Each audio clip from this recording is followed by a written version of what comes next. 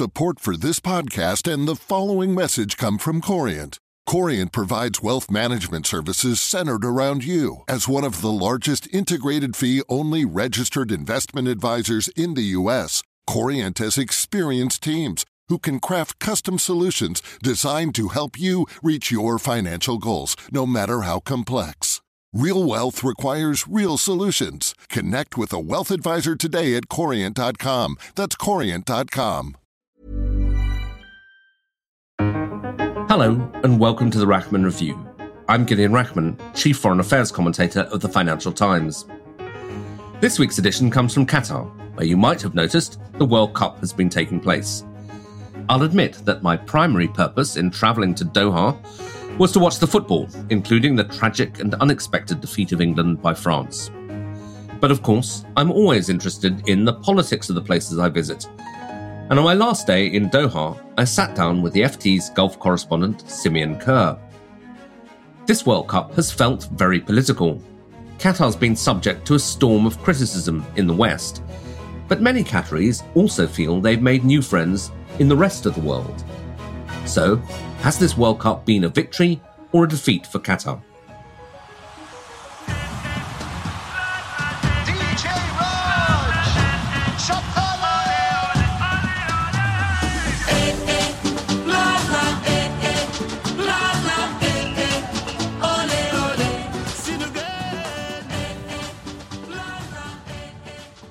After 4 days and 2 matches, that World Cup theme tune continues to rattle around my head. But a lot of the mood music surrounding the World Cup in Qatar has been a lot more negative. The tournament took place amidst a deluge of criticism, mainly from the West, about Qatar's record on migrant rights and on gay rights. Then, after my trip to Doha and conversation with Simeon, a new scandal broke. Just when the on-field drama of the football finally seemed to be eclipsing all else coming out of Qatar, the World Cup hosts back in the headlines for all the wrong reasons. Doha firmly denies any part in the piles of cash uncovered by Belgian police or the arrests that include a vice president of the European Parliament. The greasing of the wheels appears to have come as the EU started to ponder visa-free travel for Qatari citizens.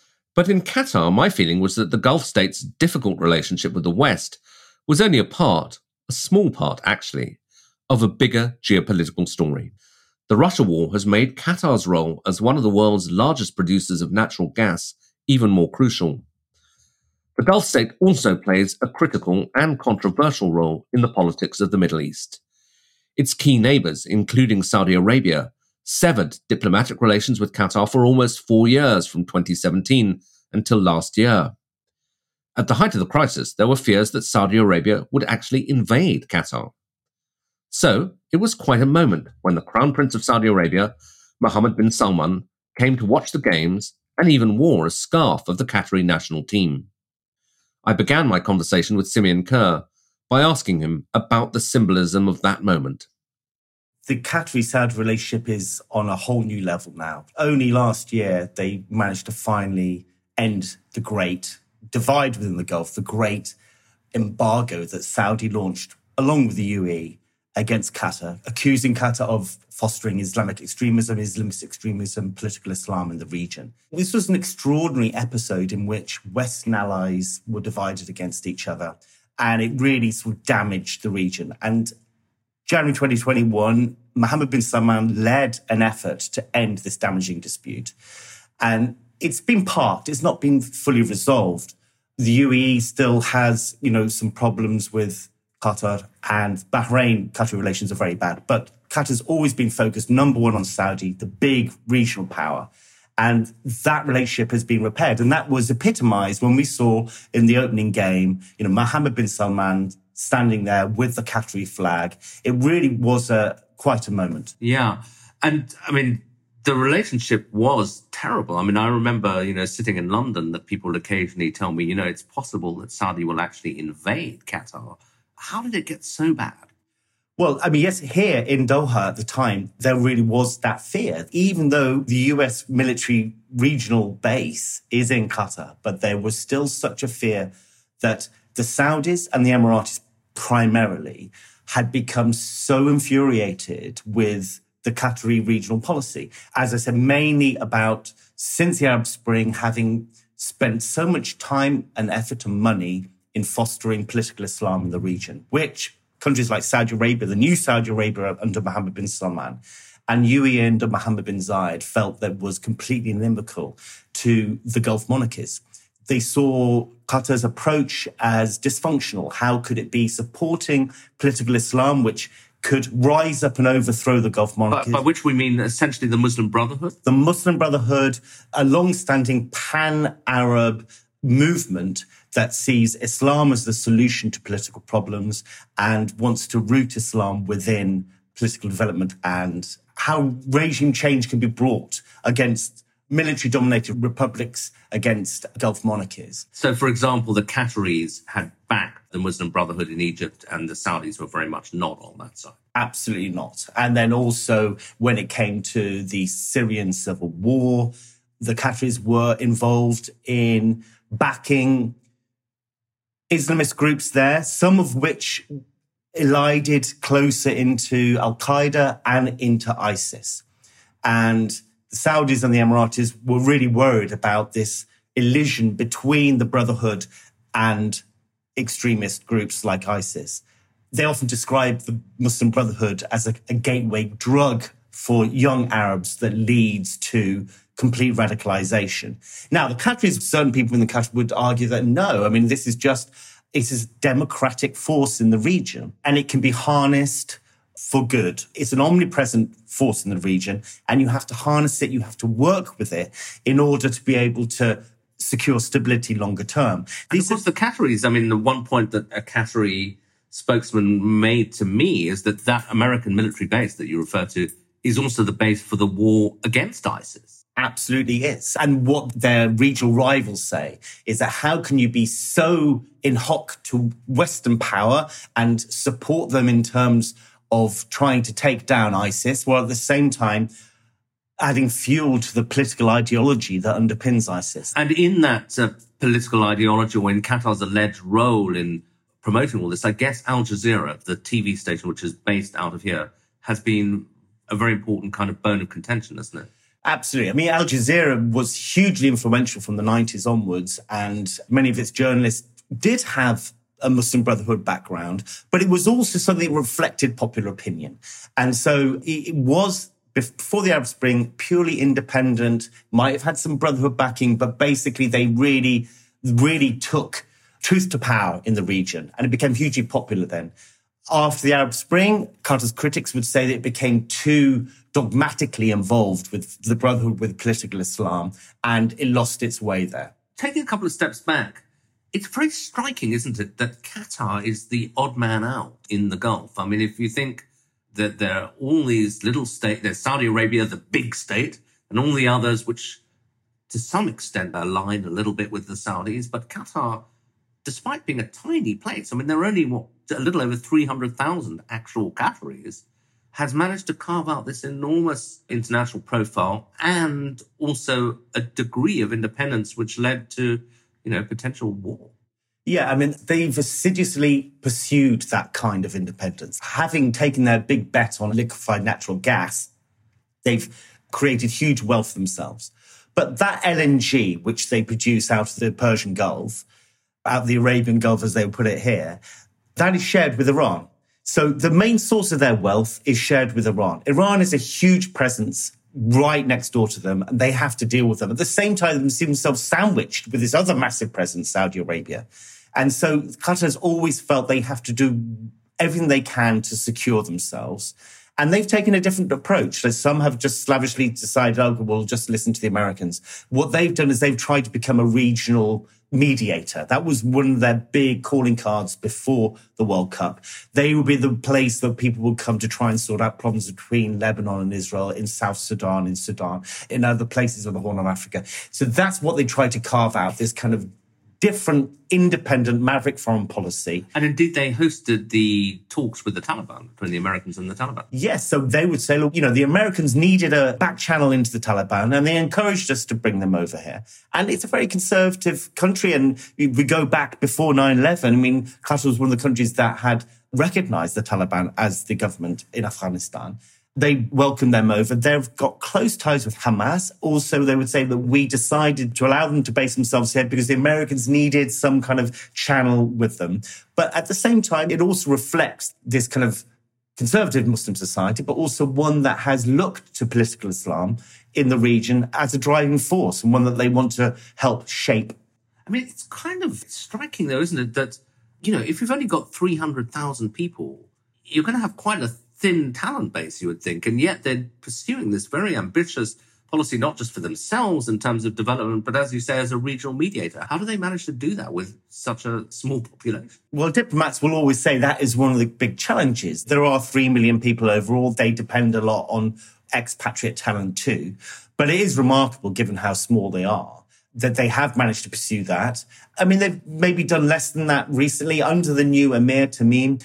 He's different to the father Emir. I mean, the father Emir abdicated. Tamim's taken over. He's taken a more cautious approach. Qatar's rivals would say that since the embargo, Qatar has been less aggressive in terms of regional interference, regional power plays. So maybe they're not quite where they were before. And in the last couple of years, they've been really focused on the World Cup as another means through which they're managing to project soft power. Yeah, and that's very interesting that they should make that decision because, as you say, ideologically, they're into political Islam. It's a pretty conservative society. You see plenty of women in niqab around. And yet they've gone for this big global glitzy event. And there is that sort of very Western side to this place as well. I mean, the shopping malls have every Western brand you could think of. And they do seem to want to present a sort of modern face to the world as well as the more conservative one. Yeah, I think that's right. And they've always balanced those two trends, this former British protectorate and the relations with the West have always been very, very strong. And going for the World Cup came out of that. The World Cup was another aspect, another means through which the government could decide to try and knit itself into the global fabric, make itself indispensable. It done it through mediation, it done it through gas, done it through investments, especially in the UK and in the West. And this was another way of showcasing the country, showing how important it was to the world, because otherwise it's very easy to forget about. Before the World Cup, not much of the general population knew much about Qatar. But what this did, it managed to raise its profile. In the end, I mean, the scrutiny that came with it, they found quite challenging and difficult. But at the same time, I think as we go towards the end of the tournament, Qatari officials kind of think that brand Qatar has come out well from this process. Yeah, and that is very interesting, isn't it? Because certainly if you're sitting in London, you could have the assumption initially that, they must be regretting this because they're getting hammered on gay rights, on migrant workers. It looks like a sort of terrible kind of an advert for the country. But here, I think, well, as one Qatari official put it, it's mainly Britain and German media that have been going after us, and they feel the rest of the world is not so worked up. Yes, that's right. They were nervous about it because the deluge of negative press out of the West was really, really strong. But they generally feel that they've weathered the storm. They feel they've managed to counter some of these narratives. And they've seen the reaction of fans here on the ground, enjoying it. And I think they're pleasantly surprised at how they've come out of it in that respect. Yeah. And let's talk about some of those issues then. The migrant worker aspect. I mean, as we were saying, it's a society that's extraordinarily dependent on migrant workers. They're, close to 9 in 10 of the people here. There were these figures initially put out, was it 6,500 deaths? But then they seem to have been qualified. Talk us through what happened there. Yeah, so the 6,500 deaths was reported out of The Guardian, and that recorded all South Asian deaths between the winning the World Cup in 2010 and hosting it. The authorities here would challenge that, saying, well, you're talking about every South Asian, not just the workers on, the construction site. So basically any South Asian who died in Qatar, and there are like 2 million of them. Yes, they're the majority, and they're not just construction workers, they're also pharmacists and clerical workers. And so the authorities here push heavily against that, but there is a problem in that there hasn't been really accurate information coming out about the number of deaths. And that's really, in this vacuum, numbers populate themselves and take control of the narrative. I thought Qatar had said that actually only 3 people had died constructing stadiums. So the problem was, through all the controversies, the organisers of the World Cup focused on the stadiums and what happened in the construction sites they were responsible for. And they said, yes, 3 had died and they regretted the loss of life there. But of course, the development for the World Cup was not just the stadiums. It's the roads, it's the airport, it's the port, it's the metro. It's been a $200 billion investment in the infrastructure.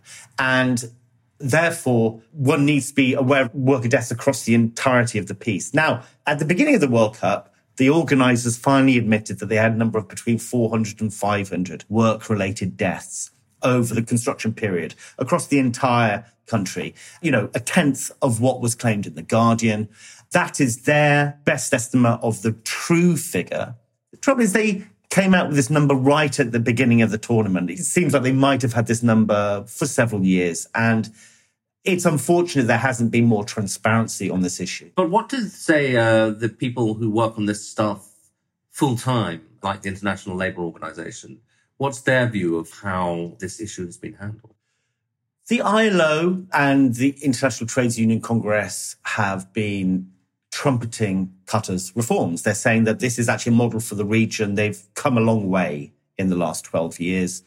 They have, made significant reforms to the kafala system, which is the system which binds workers to their employer. They have introduced a minimum wage and allowed workers to come in and change jobs, which they weren't allowed to do before. These are the forms on paper, which they say have been made. Other rights groups will say it's good that these reforms have been made, but the implementation is still difficult. It's still difficult for workers to move jobs. They will point to, the death figures being uncertain because they're not proper postmortems done on those who die here. The ILO, for example, also did a study about how many work-related deaths there were in 2020. They came out with 50 in that 1 year, which shows that, over 1 year, 50, over 10, and maybe 500. That seems to tally with the Qatari official number. I mean, advocacy groups are worried that the ILO and ITUC might be too close to the authorities here. They might be dependent on it. The advocates would still say Qatar needs to go further and needs to be more transparent and needs to deliver more. And they're worried that after the World Cup, there could be backtracking. The authorities say, no, we want to develop in the future. We want to be a modern economy, so we'll stick with it. So this issue of worker rights isn't going to go away anytime soon. I mean, I suppose one thing that struck me is that in a way, the issue of worker rights and migrant rights, it's a global issue. And Qatar's just a very extreme example of it because it's such a rich place with the wealth so concentrated in a very small society, but that migrant workers move all over the world because they have tough lives, and by and large, the ones who've come here have come here willingly, yeah? Yes, I mean, there is such poverty in South Asia that this cycle of migrant labour just goes on and on and on. And you'll see it in Dubai, where you live, in Saudi. Dubai, Saudi, right across the region. And they will keep coming because the dream is they will build a better life for themselves back home. They'll come over, do a few years, save some money and build a house back in South Asia. That is the dream that actually works out for many. But there are also many victims through this process. And so that's why I think the advocacy groups just want to see improvement in terms of the way that it's structured, the way it's organised. One of the particular issues is recruitment fees. So oftentimes a worker will pay, say, $1,000 to a recruiter in Nepal, for example, to get them the job here.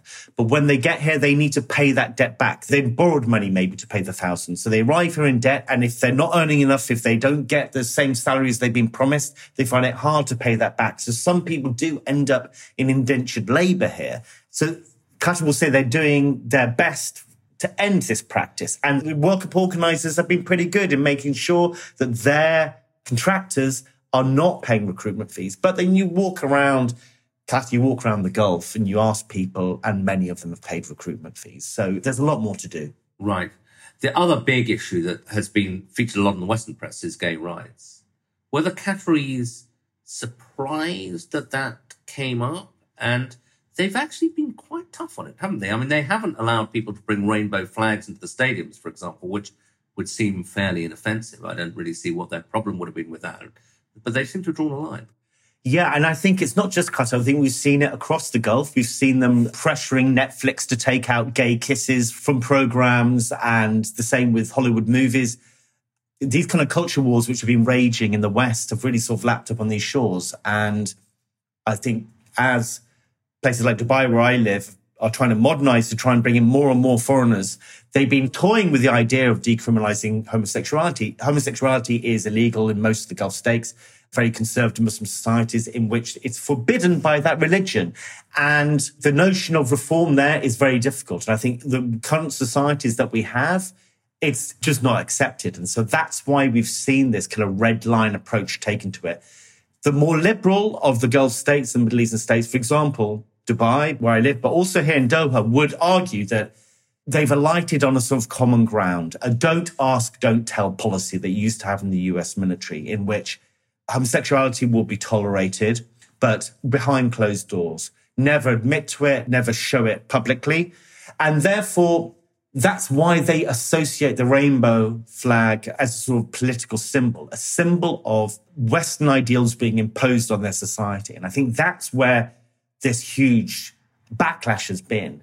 And further to that, I think really when I speak to friends and colleagues in the Gulf, you can just sense that the society isn't quite ready for changing the law around homosexuality. But the best that many people are hoping for is that this don't ask, don't tell policy is very strong and becomes stronger and becomes more embedded within these societies. At the moment, a lot of people here are worried that that will be eroded by this external imposition of Western ideals around sexuality. And so you mean that it will spark a backlash and the Conservatives will start demanding enforcement of rules on gay sex and things like that? Exactly. And you can sense that backlash starting. And I think the authorities here are very keen that that doesn't gain traction. And they feel that the protests, rainbow flags, just fuels that fire. Well, I mean, we'll have to see where it goes. But you can get the sense that these societies aren't ready yet to make any compromises on the outward display of pride. And you see, when you speak to people here, they're worried about there being pride marches. And you just wonder because, I mean, there are no marches in the Gulf. There's no public manifestation of political ideals. So it is one of those red button issues here, which I don't think we're going to see progress on particularly soon.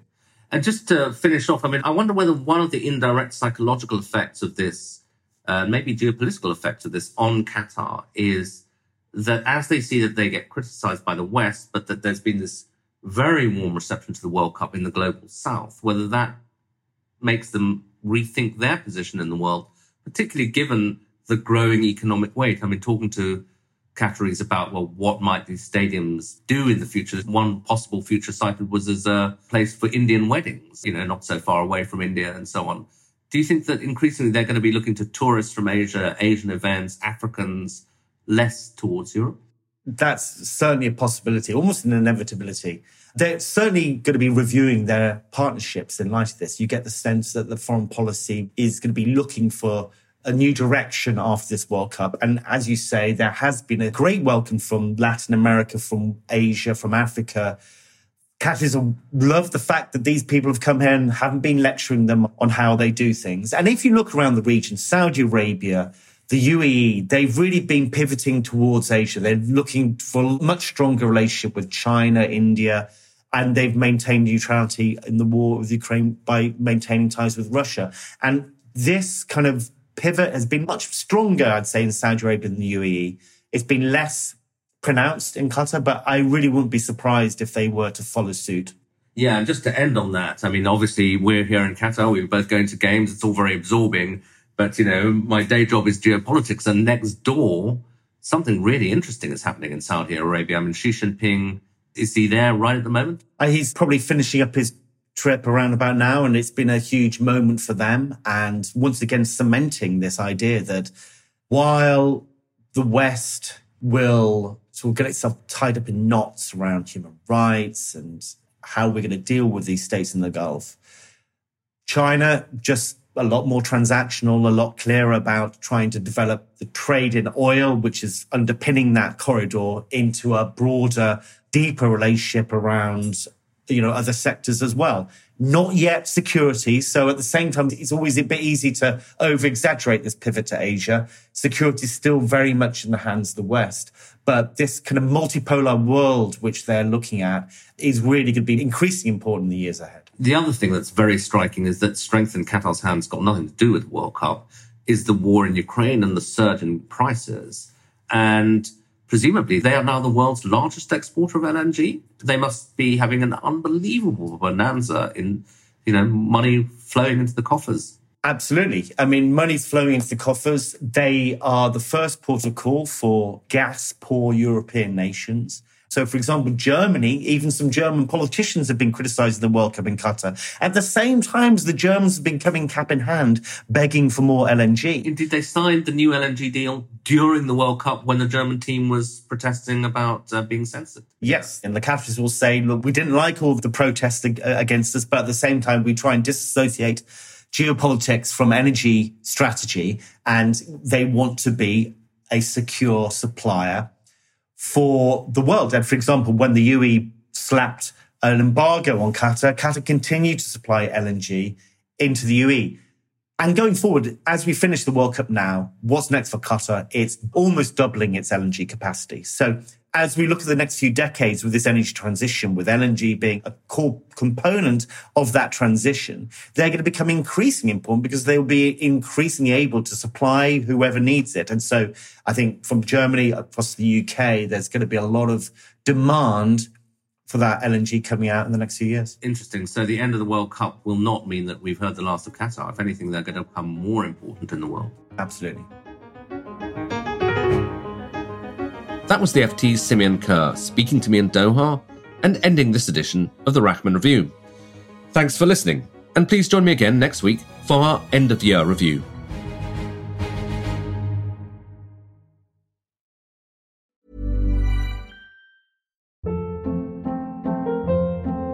Hold up. What was that? Boring. No flavor. That was as bad as those leftovers you ate all week. Keke Palmer here, and it's time to say hello to something fresh and guilt-free. Hello Fresh. Jazz up dinner with pecan-crusted chicken or garlic butter shrimp scampi. Now that's music to my mouth. Hello Fresh. Let's get this dinner party started. Discover all the delicious possibilities at hellofresh.com.